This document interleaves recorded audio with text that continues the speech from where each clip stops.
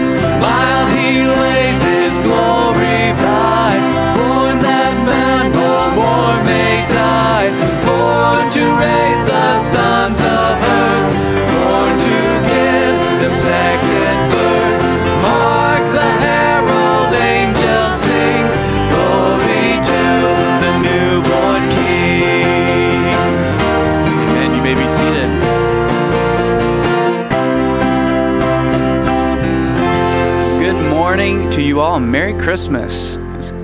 It's good to see you all here this morning. In Romans chapter 8, Paul says this to us. He says, "What then shall we say to these things? If God is for us, who can be against us?" So in light of the immeasurable, unmerited, unearned favor of God in salvation, in light of his work in Christ in us, in light of the Holy Spirit sealing us for the day of redemption and adoption as sons, in light of all that, who can be against us? He who did not spare his own son, but gave him up for us all, how will he not also with him graciously give us all things? Well, that pertaining to salvation. This is just a sweet promise and reminder that if God wouldn't even spare his own son to demonstrate his love to us, why wouldn't he see that through to the end and keep his promises and faithfulness to us?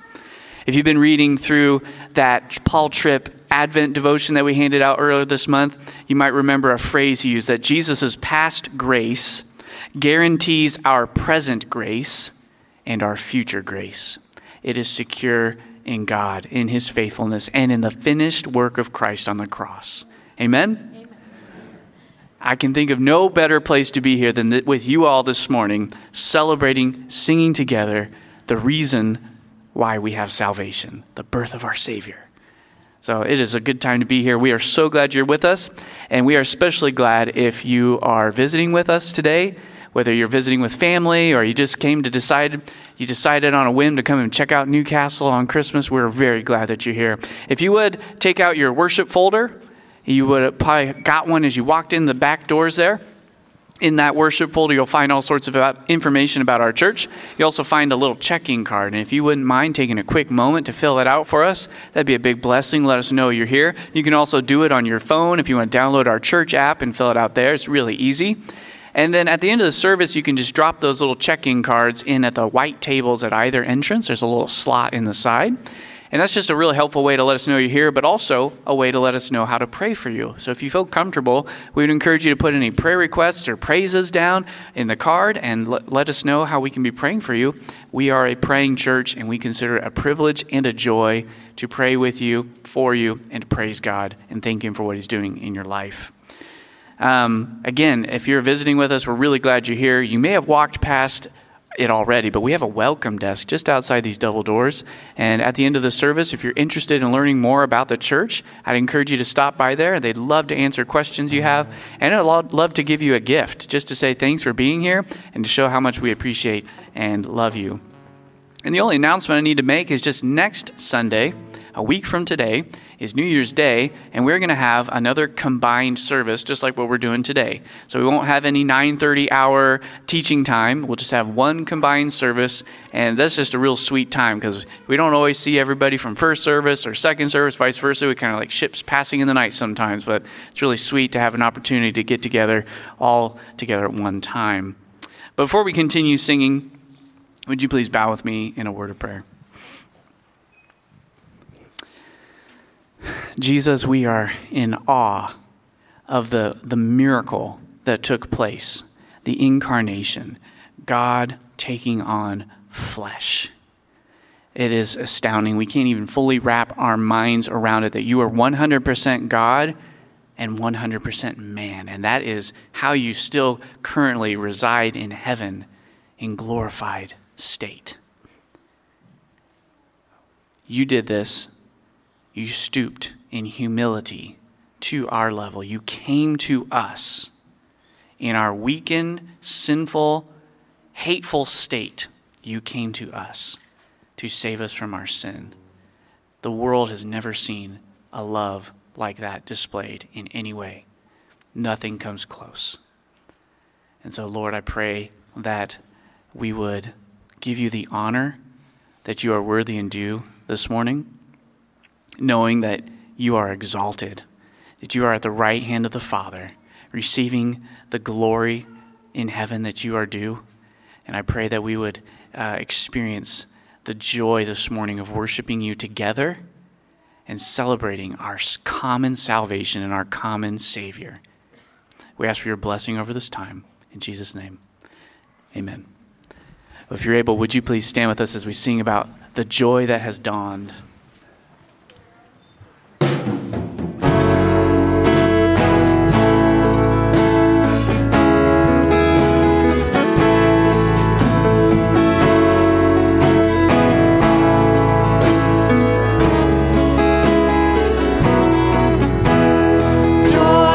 Dawned upon the world, promised from creation, God's salvation now unfurled, hope for every nation, not with fanfares from above, not with scenes of glory, but a humble gift of love, Jesus born of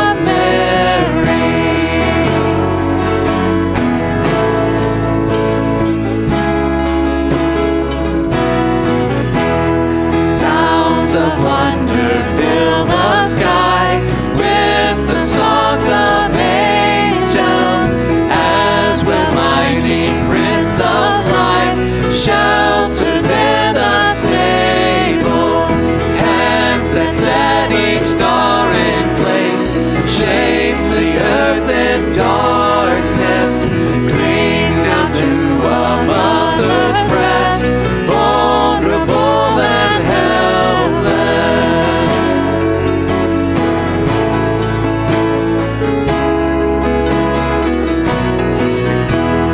Shepherds bow before the Lamb, gazing at the glory, gifts unmeant from distant lands, prophesy the story.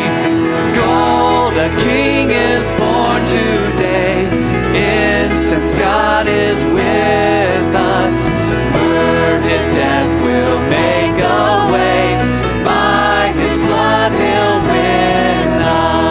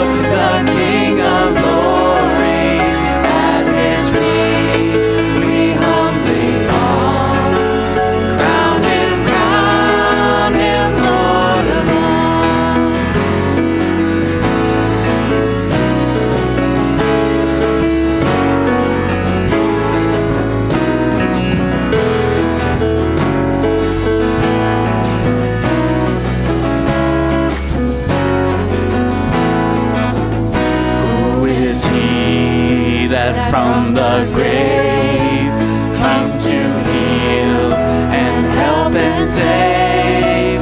Who is he that from his throne rules through all the world alone? 'Tis the Lord, a wondrous story. 'Tis the Lord, the King of glory. At his feet we humbly come. Crown him, Lord alone. 'Tis the Lord, a wondrous story. 'Tis the Lord, the King of glory. At his feet we humbly fall. Crown him, Lord of all. Crown him, Lord of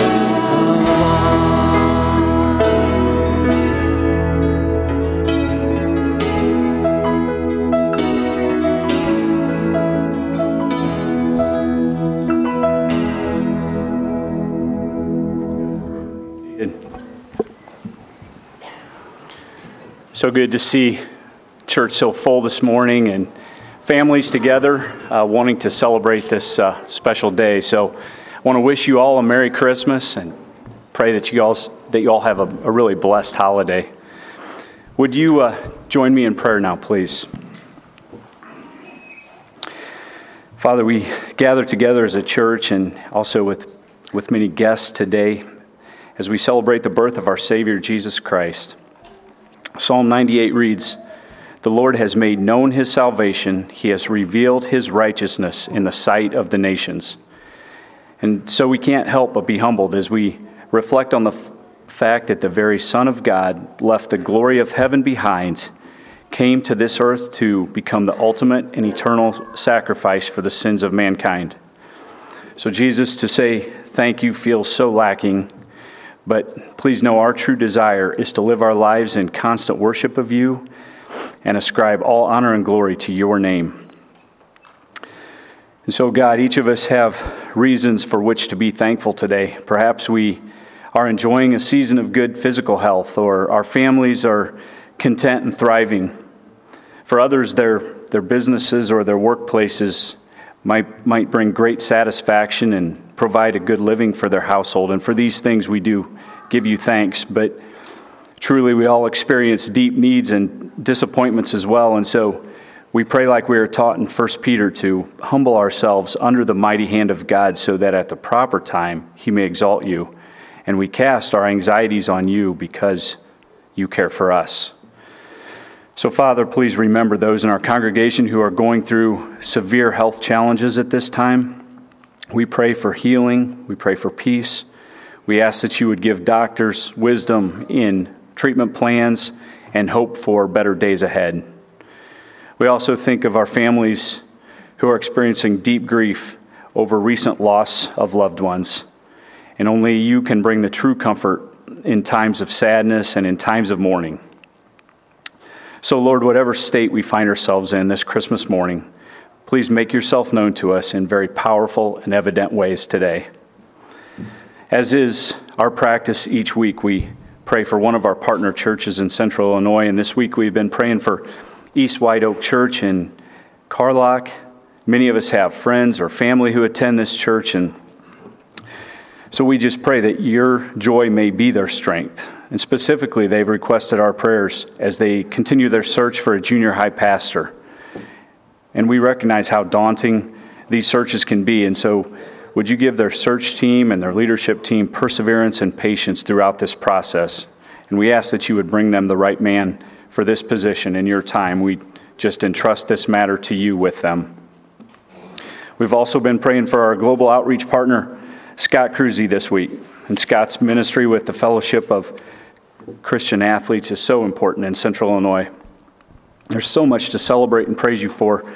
Lord, as 3 new huddles started up this first semester, and it's so exciting to hear that one of them had 87 students attend the first meeting. We give you praise for this. It's so evident how great the need is for these young kids to hear the truth taught to them from your word. So be with these huddle leaders as they seek to show these young athletes and students how to do sports God's way. And Father, please continue to bless Scott's ministry with FCA in powerful ways that are beyond our own understanding. And as Scott often says and prays, Lord, we'll give you all the praise and honor. And so now we pray for Pastor Kevin as he brings the message from your word to us this morning, and we pray that the seeds of the gospel will fall on good soil and bear much fruit, Lord. We pray these things in Jesus' name. Amen. Well, we're going to let you stay seated for this next song. We're going to teach you a new one. A new song on Christmas Day? Yes. Because this has a message I think is really important for us to hear and listen to. And I think if you feel comfortable singing along, do so. But just really meditate on these words too, because there's a temptation that comes along in all of our lives where we think we have to get ourselves to a place of worthiness before we can come to Jesus. Even as Christians, we can struggle with that. But Jesus' birth on this earth was an invitation and a clarion call that wherever we are at, we should come to him. When we're unfaithful, God is always faithful. We struggle with being faithful to him all the time, but Jesus still says, come. We wrestle with bitterness. We wrestle with sadness. We wrestle with guilt. And he says, come. And this song reminds us of that precious truth that Jesus came to us first and calls us to come.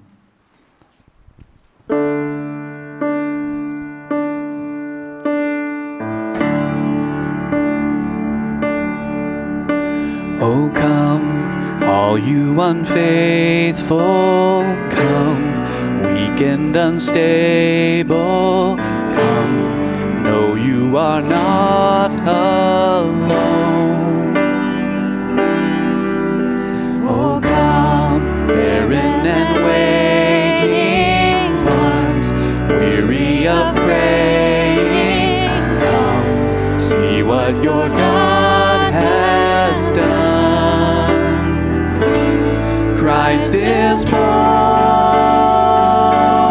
Christ is born, Christ is born for you.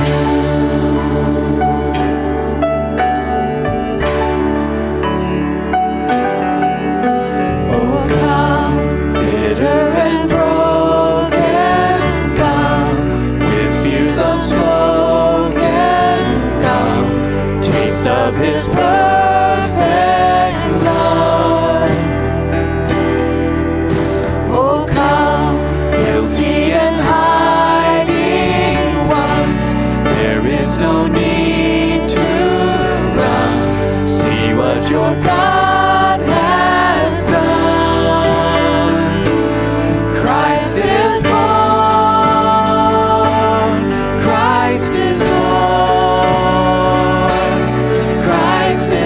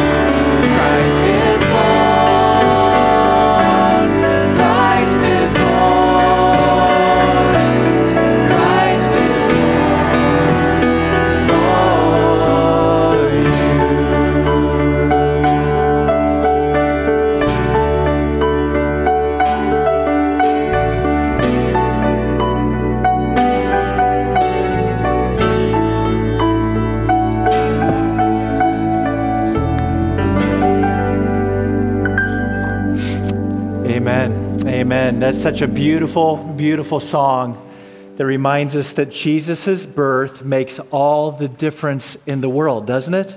Jesus died for the guilty. Jesus came to earth to live and die for the broken. He came to be born to save those who are hurting and who are lonely and who are lost. Christ was born for me, and Christ was born for you. Oh, all so that we could be welcomed by our holy Creator into an eternal glory of peace with Him forever. Well, it's such a privilege to be worshiping Jesus with you today on this Christmas morning. I wish you a wonderful Merry Christmas. Last night was such a joyful time together with our Christmas Eve service as well. We considered last night the joy of Christ and the good news of the gospel from Luke chapter 2. And so today we're going to stay right in Luke chapter 2. We're going to read the same text again. Repetition is the teacher's friend. So we're going to read the same exact text, but we're going to be focused now today on verse 14. So I would encourage you to open your Bibles to Luke chapter 2, verse 14, where we see how Jesus comes for glory and peace. So if you don't have a Bible, we'd love to give you a Christmas gift today that you could take home and actually use this Bible to read God's love letter to you every day. Just raise your hand nice and tall. We'd love to give you a copy of God's Word as our gift. And of course, if you already have a Bible of your own, you can just use it in this service and then put it on the tables in the back at the close of the service as well.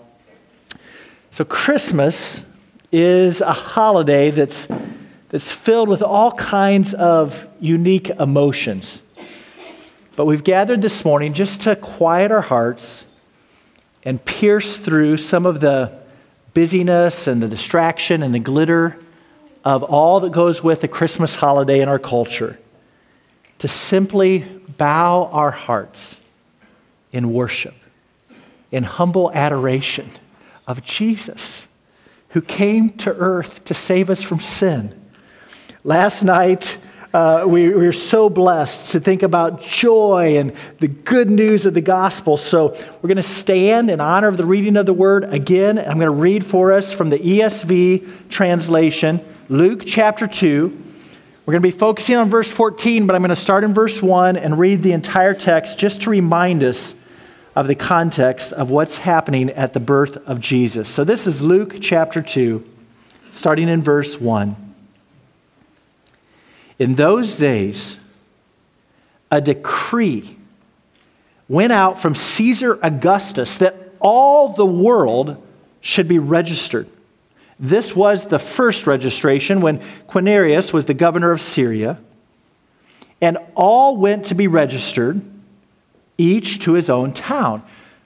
And Joseph also went up from Galilee, from the town of Nazareth, to Judea, to the city of David, which is called Bethlehem, because he was of the house and lineage of David, to be registered with Mary, his betrothed, who was with child. And while they were there, the time came for her to give birth, and she gave birth to her firstborn son, and wrapped him in swaddling cloths, and laid him in a manger, because there was no place for them in the inn. And in the same region there were shepherds out in the field, keeping watch over their flocks by night. And an angel of the Lord appeared to these shepherds, and the glory of the Lord shone around them, and they were filled with fear. But the angel said to them, "Fear not, for look at this. I bring you good news of great joy that will be for all the people. For unto you is born this day in the city of David a Savior, who is Christ the Lord. And this will be a sign for you. You will find a baby wrapped in swaddling cloths and lying in a manger." And suddenly, there was with this one angel a multitude of the heavenly host, praising God and saying, "Glory to God in the highest, and on earth peace among those with whom God is pleased." This is the reading of God's word. You may be seated. Let's pray together for God's help in giving us faith as we meditate on this familiar Christmas account. Father God, we come to you very dependent, very expectant, very thankful, Father, for your Spirit that is alive and active even now in the worship of your people. Father, we are so thankful for your word. Your word just is like a window into your heart. You have revealed yourself to us through your good news, through Jesus. And Father, on this Christmas morning, 2022, we desire to worship, we desire to adore, we desire to add glory to your beauty and to your majesty. We pray, Father, that you would use the preaching of your word to increase our faith, to increase our love for you, to transform us from one level of glory to the next level of glory by the power of your Spirit at work within us. Father, we are dependent, we are hungry, we are eager. Our Bibles and our hearts are open, so please, Father, feed us on this Christmas morning for the sake of your glory, we ask. And all of God's people would say, amen. But like I said, today we're just going to focus in on one verse, Luke 2:14. This single verse, this single sentence is like an explosion of praise and wonder at the birth of Jesus. Can you picture the scene in your mind?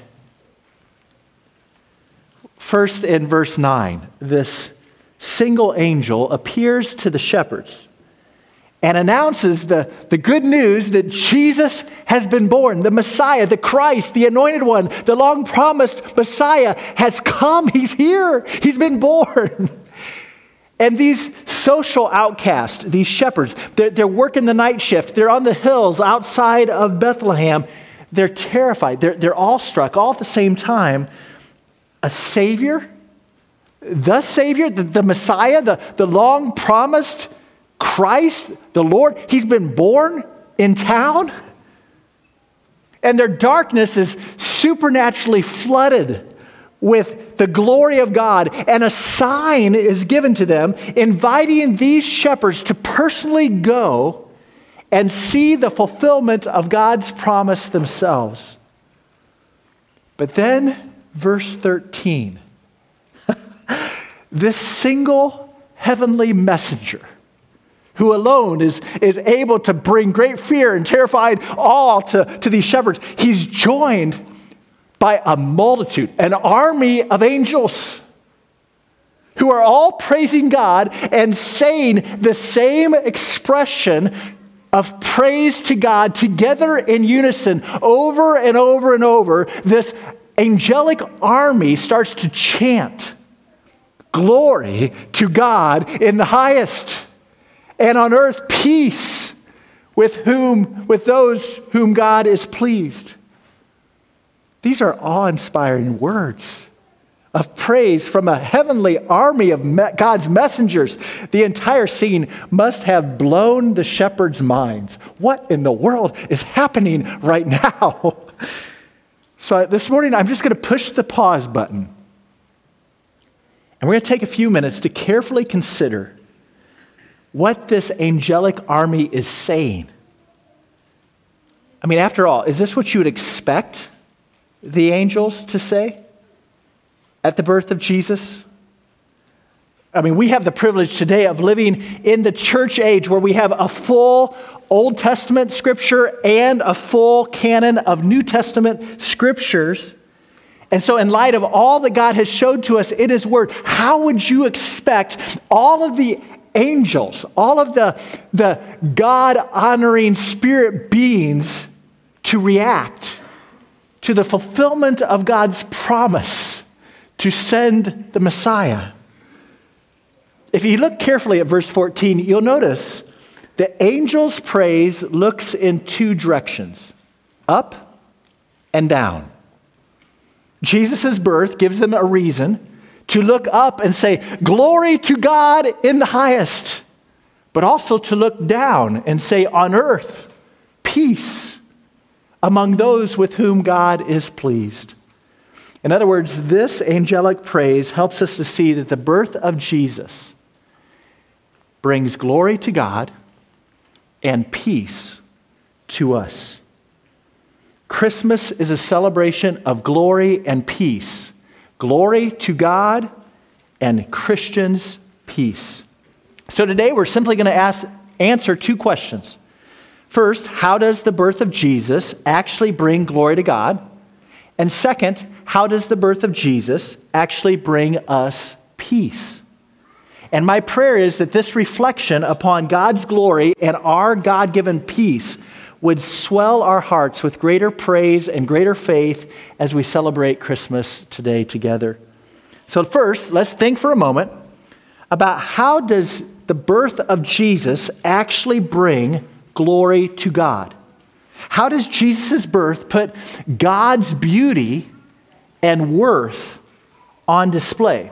After all, the glory of God refers to God's beauty. It refers to God's worthiness, His worth. So when the angels are saying, glory to God, they are saying God is worthy of praise. God is good. God is beautiful. God is to be treasured and valued above all else. Glory to God. You see, in the Bible, the word glory refers to two kinds of ideas. It first refers to the word light or brilliance or radiance.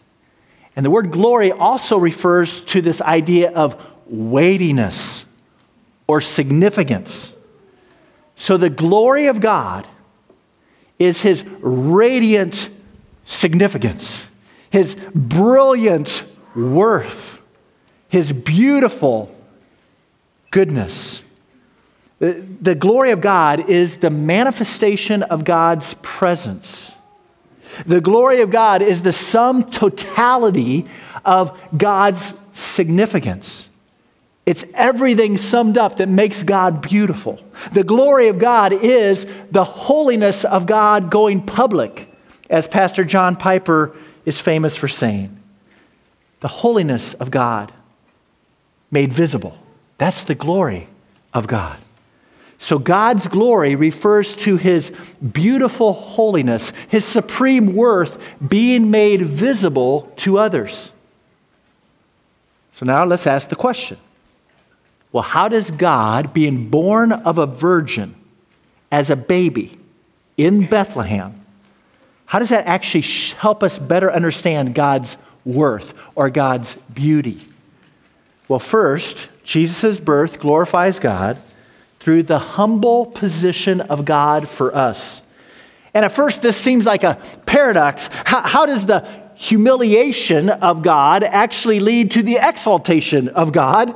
Remember, Jesus was born into a very humble position. He was born to a young virgin teenager who was publicly shamed for having a child out of wedlock. Jesus was born into poverty. He was placed in a dirty feeding trough for animals. He was forced to share his first home with animals because his own extended family was too embarrassed of him to even allow him into the rest of the living area of the house. This is a very humble position for God to assume.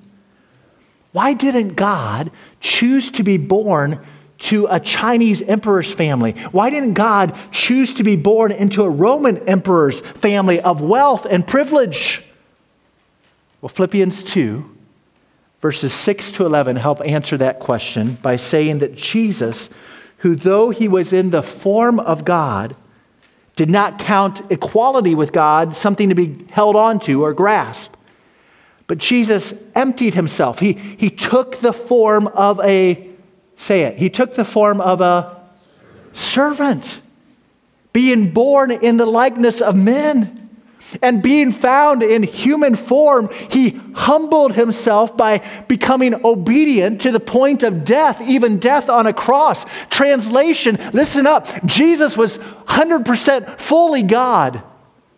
But when Jesus came to earth to become the saving substitute for sinners like me, he added humanity to his very nature.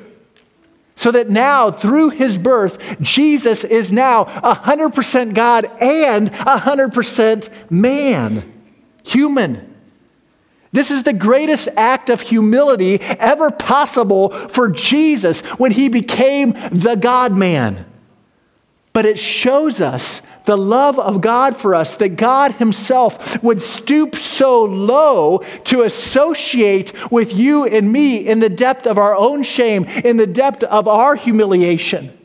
Oh, rejoice, dear friends. Jesus comes to the low. Jesus comes to the broken. Jesus comes to the hurting. Jesus comes to the humiliated and the shamed. Jesus' birth into the humiliation and humility of humanness glorifies God because it shows us how far God was willing to go to save sinners like us. God's Son humbled himself to the point of even dying for us on a cross, all so that, verses 9 to 11 continue to say, that God can highly exalt him, that God can bestow on Jesus the name that is above every name. So at the name of Jesus, every knee should bow in heaven and on earth and under the earth, and every tongue confess that Jesus Christ is Lord, to the glory of God the Father. So yes, Jesus was born to die. Jesus' birth put God himself in the middle of our own suffering and our own shame. And this shows us the beauty and the worth of our Heavenly Father, who loved us sinners so much that he sent his own Son to rescue us. But Jesus' birth also brings God's glory through the human presence of God with us. After all, if you lived in the Old Testament time, how were you going to ever experience or see the presence of God? How could you ever encounter the glory of God in his visible manifestation of himself? You'd have to go to the tabernacle. You'd have to go to the temple. The glory of God in the Old Testament was limited to the tabernacle or the temple. But now, in the birth of Jesus, Emmanuel, God is with us. He's now on the earth in human form.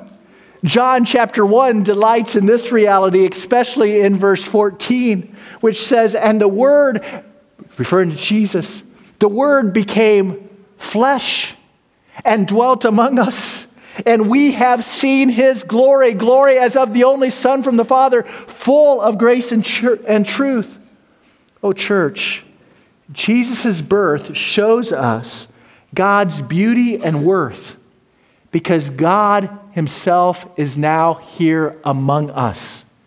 The birth of Jesus reveals God himself to the world in a manner that's never been so human, never been so personal before in history previous. No wonder the angelic army is shouting, "Glory to God in the highest."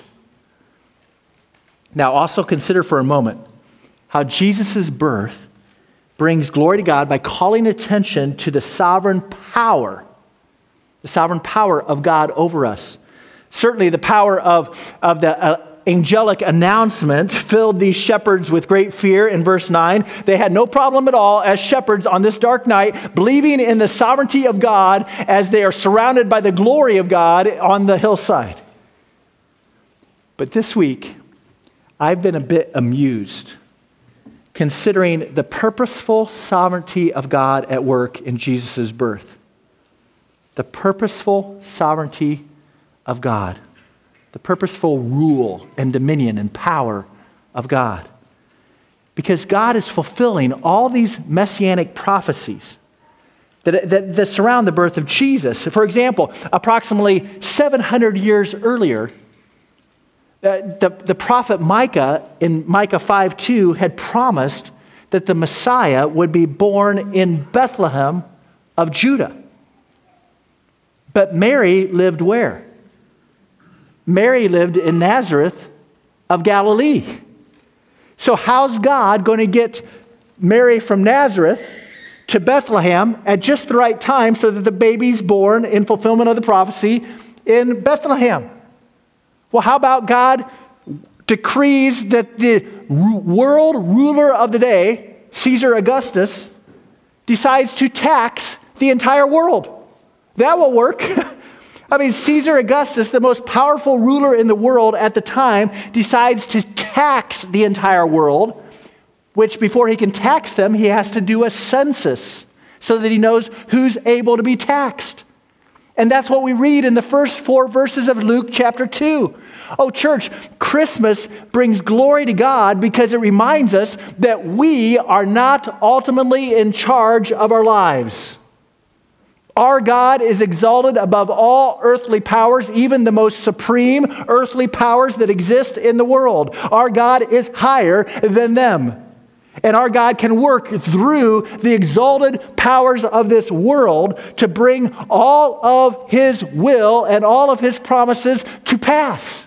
God was able to work and put the entire world under taxation in order to get one pregnant teenager 90 miles to Bethlehem. I love how Hebrews 1 verse 3 says this.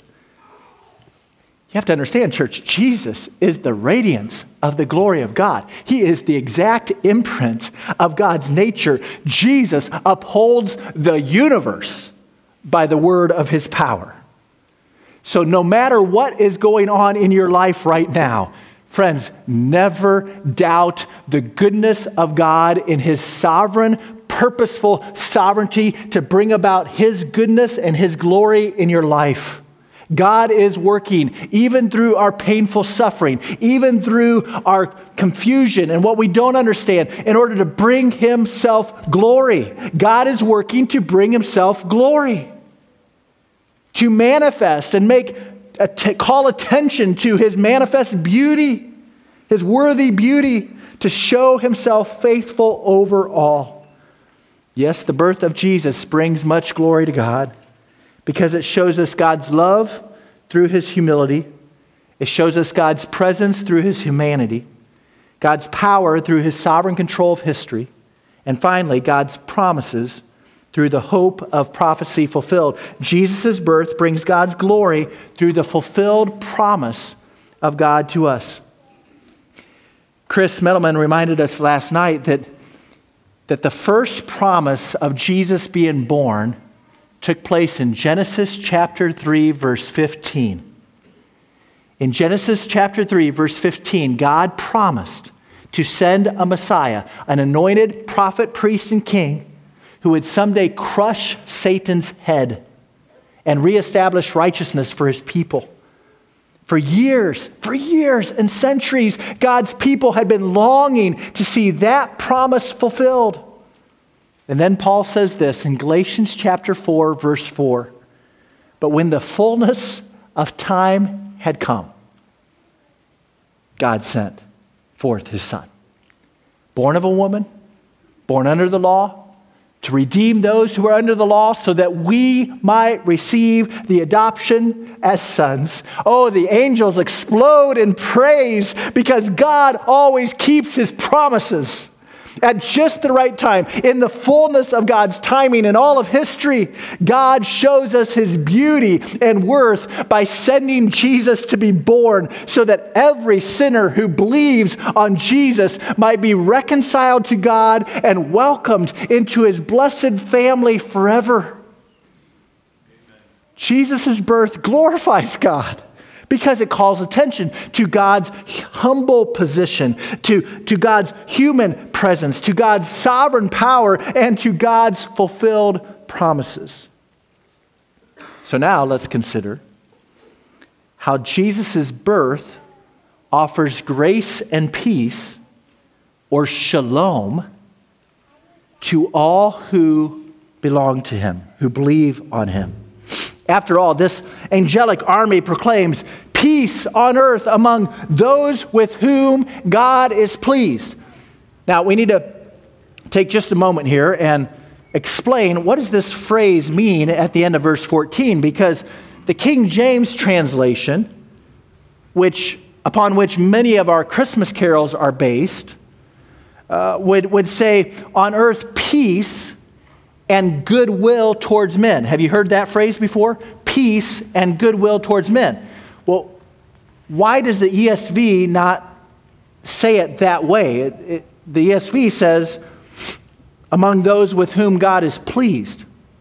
Well, that's because the original Greek scripture clearly says that the angels announce peace on earth to men of goodwill.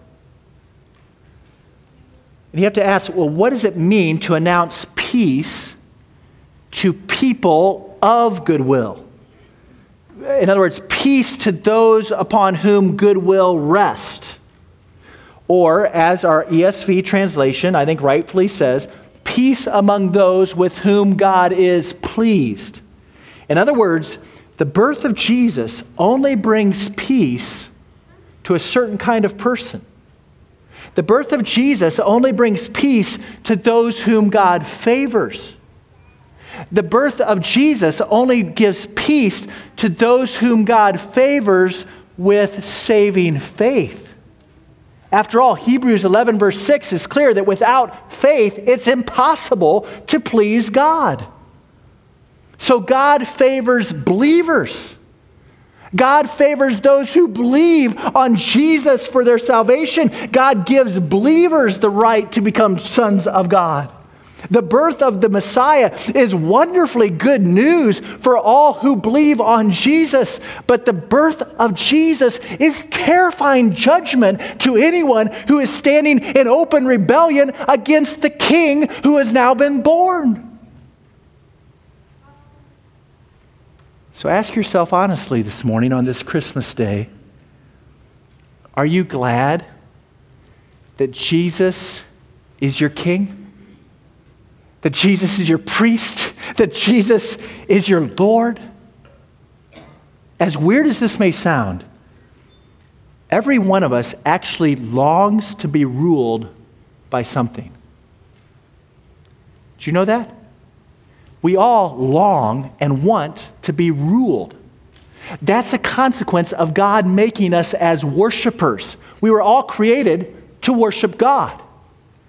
But whether or not we choose to worship God or we choose to worship something else, we were all created worshipers.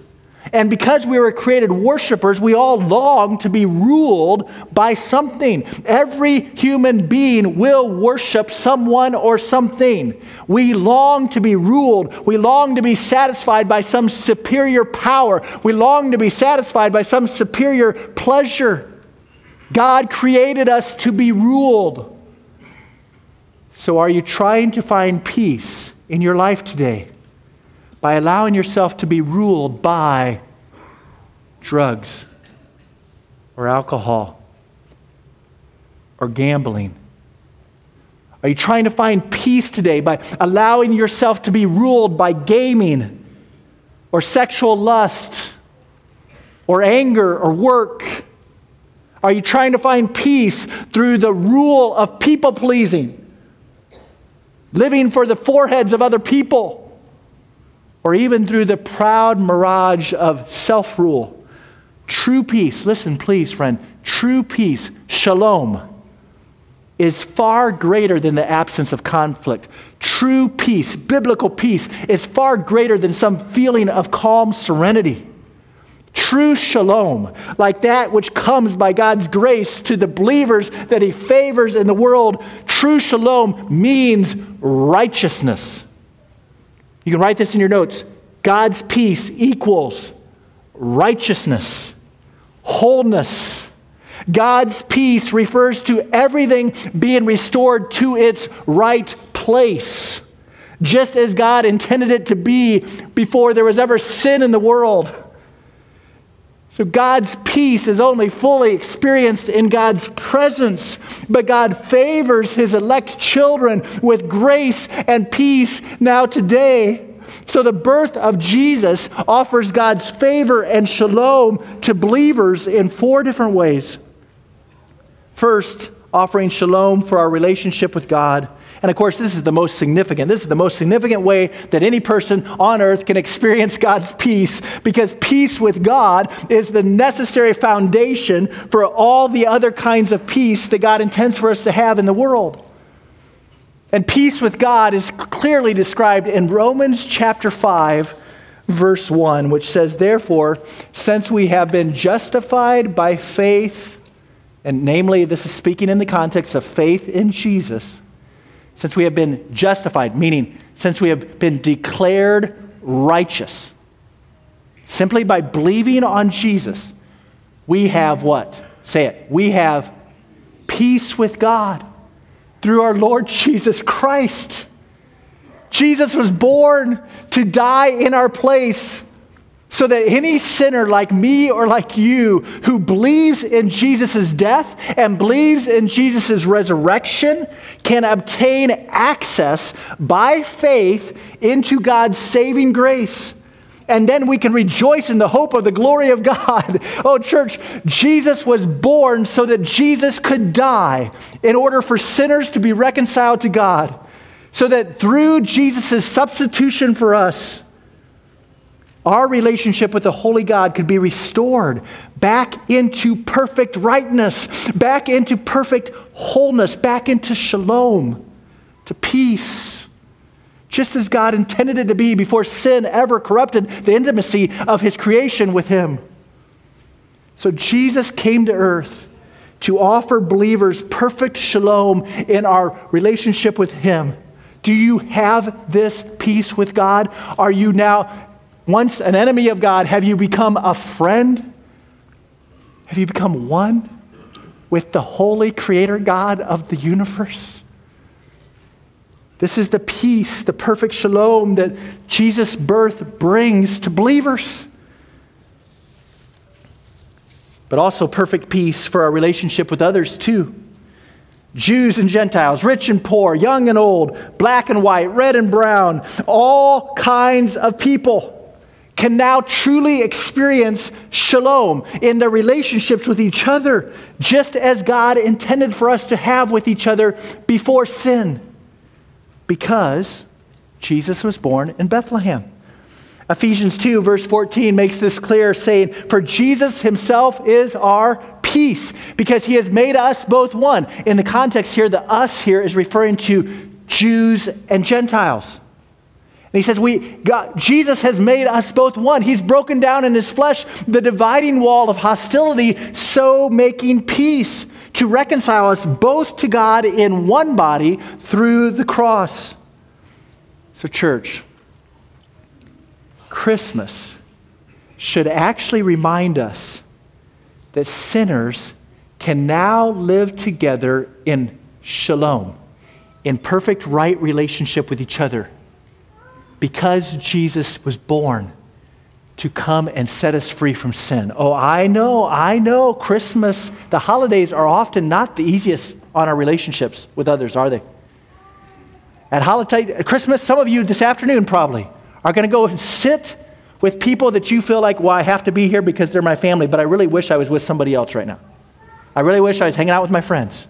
But instead, this is sometimes our Christmas gatherings, our holiday gatherings can be full of all kinds of brokenness, all kinds of conflict, all kinds of family drama. But don't forget, loved ones, the birth of Jesus is the birth of our Savior. The one who came to set us free from sins, the one who came to forgive our sins. And now that you have been forgiven by God's grace because of the birth and death of Jesus, now Jesus makes it possible for you to put away all bitterness and wrath and anger and clamor, and slander, and to put it all away along with all malice. Now that Jesus has brought salvation, believers who have God's Spirit in us are now truly enabled to love one another, to be kind at the Christmas dinner, to be tender-hearted, to be forgiving of one another, just as God in Christ has forgiven you. And this is why the angel said, and on earth, peace. Peace among those with whom God is pleased. Jesus' birth offers God's grace and peace for our relationships with God, our relationships with others, and then also our relationship with ourselves. Peace in our own conscience. Just like Chris taught last night from Hebrews chapter 9, verse 14. Because every one of us, if we're honest, would say that we wrestle at times with condemning thoughts of guilt and shame and despair. Our mind or our consciences are often embroiled and disrupted with sin's devastating lies and conflict. But now that Jesus has come, now that Jesus has been born, all believers are favored with the peace of God. Look at this from Philippians chapter 4. The peace of God which surpasses all human understanding. That means the peace of God is greater than your own thoughts that you're thinking in your head. And the peace of God is able to notice, guard your what? Guard your hearts and minds in Christ Jesus. So all who believe in Jesus now get to experience an inner peace, a shalom of being made right again on the inside of our minds. In other words, the birth of Jesus puts believers in their right minds again. Our thinking is put back to the very way we were supposed to think before sin corrupted our minds, all by the work of the power of the Prince of Peace, the God of peace himself. Finally, Jesus' birth offers shalom, or perfect wholeness, for our relationship with the future. Because obviously, as we're talking through all of these expressions of peace, it's like, man, I know I'm at peace with God, but I still desire to become more intimate. Yet I know that I have peace with others, but I struggle so much with unforgiveness or bitterness or anger or frustration. I know I have peace with my conscience before God, but there's still times I struggle with doubt. There's still time I'm still not there yet. And so this final relationship with our future is so important because we all are still living today under the power of, we're living in a world that lies under the power of the evil one. We wrestle against Satan's temptations and fiery attacks in this present age. But hear the good news of Romans 16, verse 20, that says, the God of peace will soon crush Satan under your feet. In other words, there's coming a future day, church, when all the wrongs will be made right. A perfect day of shalom, a perfect peace will be experienced by all of God's children when we are finally in the very presence of God forever. Justice and righteousness will again reign on the earth under the lordship of the Prince of Peace. And none of this peace would have ever been possible apart from God sending his own Son to be the Savior for sinners like me, to be the Savior of sinners like you. And that's why Jesus' birth offers God's grace and peace for our relationship with God, our relationship with others, our relationship with ourselves, and even our relationship with future. These truths are what caused an army of angels to explode in a chorus, a celebration. Glory to God in the highest. And on earth, peace among those with whom God is pleased. Because the birth of Jesus brings glory to God and peace to us. Which then leads us to our closing point of application. The obvious desired response of all of this in all of our hearts today is that every single one of us here today, starting with me, every one of us here today would glorify God by believing in Jesus for the sake of our peace. Oh, church, Call attention to the beauty and worth of God by submitting your life to the lordship of Jesus. Believe that Jesus came to this earth to be born as a man so that he could die as your sinless substitute, as the only sinless person on the planet in your place. So that when he died on the cross, he was paying the death penalty that your sins deserved. And 3 days later, when Jesus rose from the dead, he was showing himself victorious over death. He was proving that your sin penalty has been paid in full. No more condemnation for those who believe in Jesus. You know what? Now, whoever believes in Jesus, whoever believes that Jesus died for you and Jesus rose for you, is forever set free from sin's slavery, and you are forever adopted as one of God's own favored children.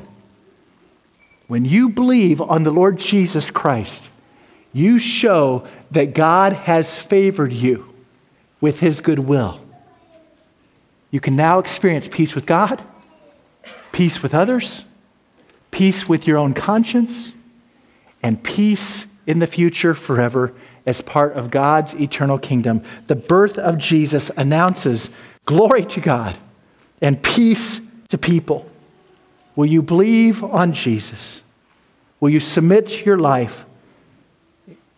Submit in humble adoration of the Prince of Peace today. Let's pray. So, Father, on this Christmas morning, we pray that you would grant us faith, grant us repentance of sin, grant us joy and awe and wonder in this glorious peace that you've given to us, this beautiful shalom.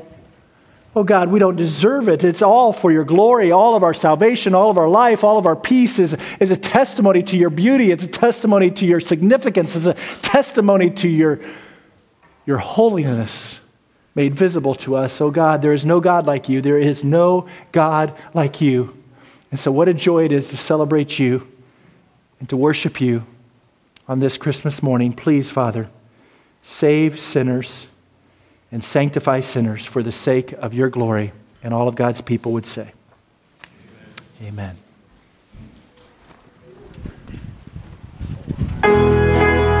Let us respond to the word. If you're able, please stand and let us glorify the Lord for the joy we have in Christ's birth.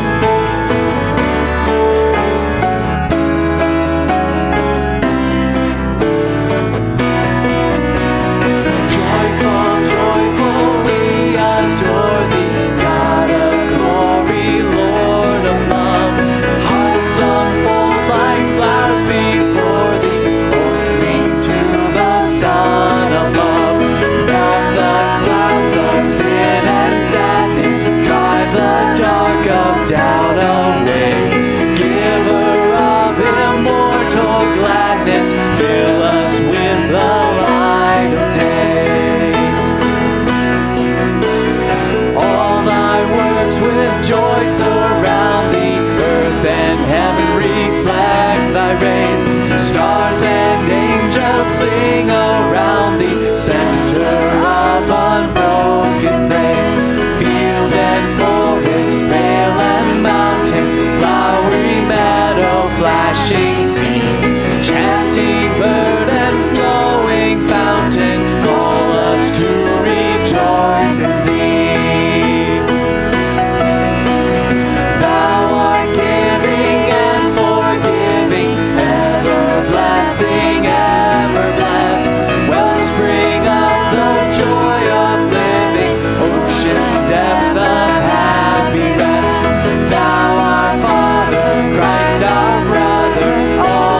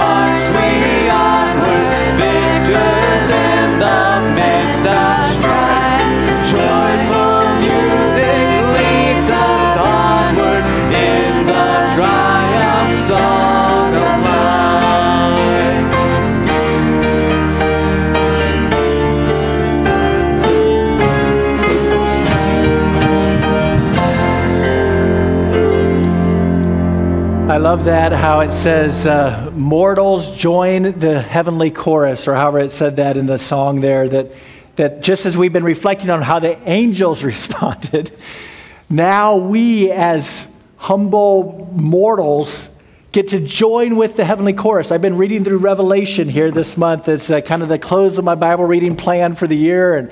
And I'm reading all about all these heavenly worship praise gatherings, like all the gatherings of the saints worshiping the Lord. We're joining with the angelic beings and we're celebrating, saying, glory to God, glory to God, glory to the Lamb, glory to the Lamb. We can come, even though we're unfaithful, we can come because Jesus himself is the offering. We can come and find peace with Jesus today. I pray that you know him. If you have questions about what it means to actually repent of sin and believe on the Lord Jesus Christ, that you'd be saved, that you'd be rescued, you'd be given shalom. If you have questions about that, we'd love to talk to you. Love to talk to you. Please talk to somebody before you leave today. And if you don't have time, if you have to get to a family gathering or something right now, just find somebody and say, I'm going to call you tomorrow because we need to talk. Make a commitment today. Don't let the conviction pass. We want to walk with you. We want you to come to know the joy, the good news, the peace, and the glory of being a Christ follower and being a favored, one whom God shows goodwill. So let's pray our benediction for this Christmas. Our benediction, it comes from Romans 15, verse 13. Let's pray it out loud together as we go into our week of worship.